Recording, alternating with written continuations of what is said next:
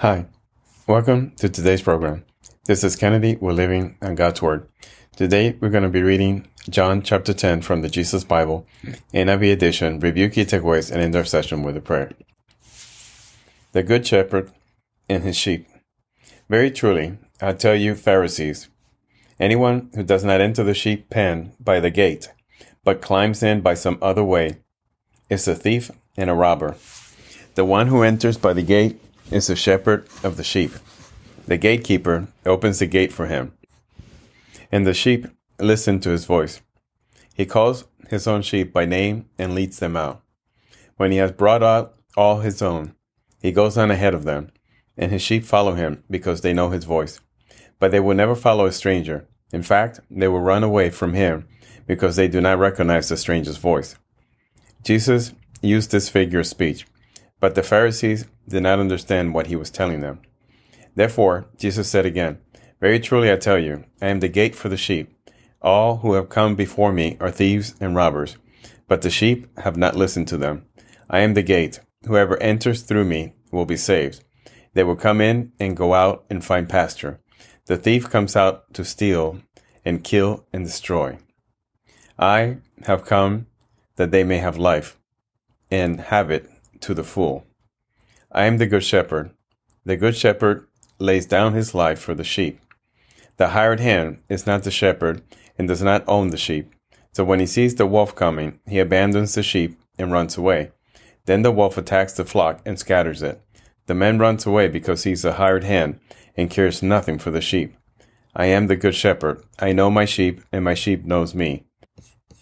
Just as the Father knows me, and I know the Father, and I lay down my life for the sheep.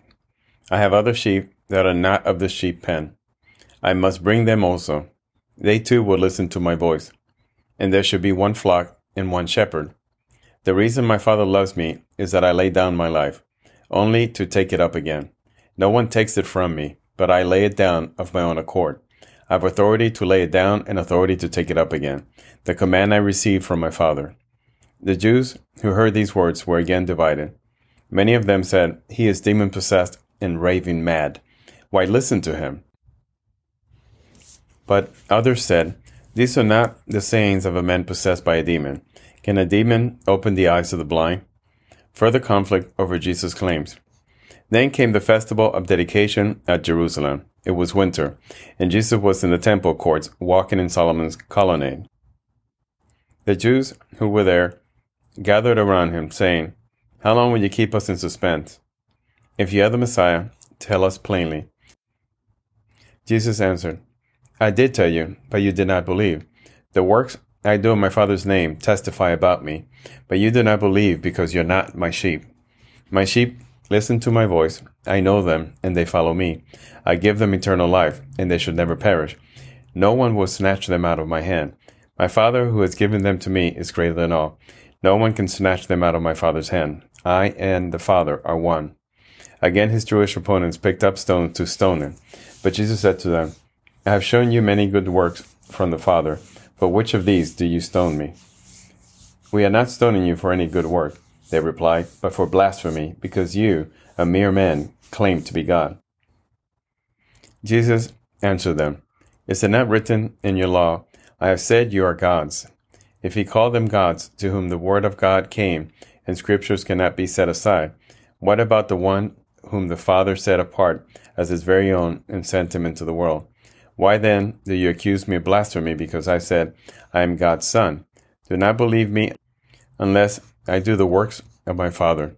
But if I do them, even though you do not believe me, believe the works, that you may know and understand that the Father is in me, and I in the Father. Again, they tried to seize him, but he escaped their grasp. Then Jesus went back across the Jordan to the place where John had been baptized in the early days. There he stayed, and many people came to him. They said, Though John never performed a sign, all that John said about this man was true. And in that place, many people believed in Jesus. This is the end of John chapter 10. So here we see God talking about the good shepherd and his sheep, giving us that parable. And then we see him explain it, and then further conflict evolves over Jesus' claims, especially when he says that he was God's son, or was God, and then they try to apprehend him for blasphemy. So let us pray. Father, thank you so much for your word. At times we don't understand the complexity and the deepness of the words in the Bible, but we know that you mean them for us to be understood. We are your sheep. You know us, and therefore we know you. You let us know you. Through the power of the Holy Spirit, Lord, you have claimed us. You have cleansed our sins away. And through the power of the Holy Spirit, we claim your kingdom. We claim to be citizens, children of God. Father, thank you for your words. Thank you for opening our mind. We know your word. We understand your word. We know that you are the Savior of this world, that you are our God, and that all we have to do is believe. And once we believe, you give us your mercy, your understanding, your forgiveness. You already gave us the death of your Son on the cross, an atonement for our sins. You purified our souls through that sacrifice. You gave everything you had, your most dearly possession, your only Son. So, Father, we thank you again, and allow our eyes and ears and hearts to be open to understand your word, to understand that we are your sheep, that you are our shepherd, that we are to follow you to the ends of time, that we are to obey you all day, all night, at all times. Father, thank you again for this wonderful gift called life and for salvation. Thank you, Father God. We pray this in Jesus' name. Amen. This concludes today's reading interpretation of John chapter 10. We hope that you will join us again tomorrow. God bless you. This is Kennedy, your brother in Christ, always.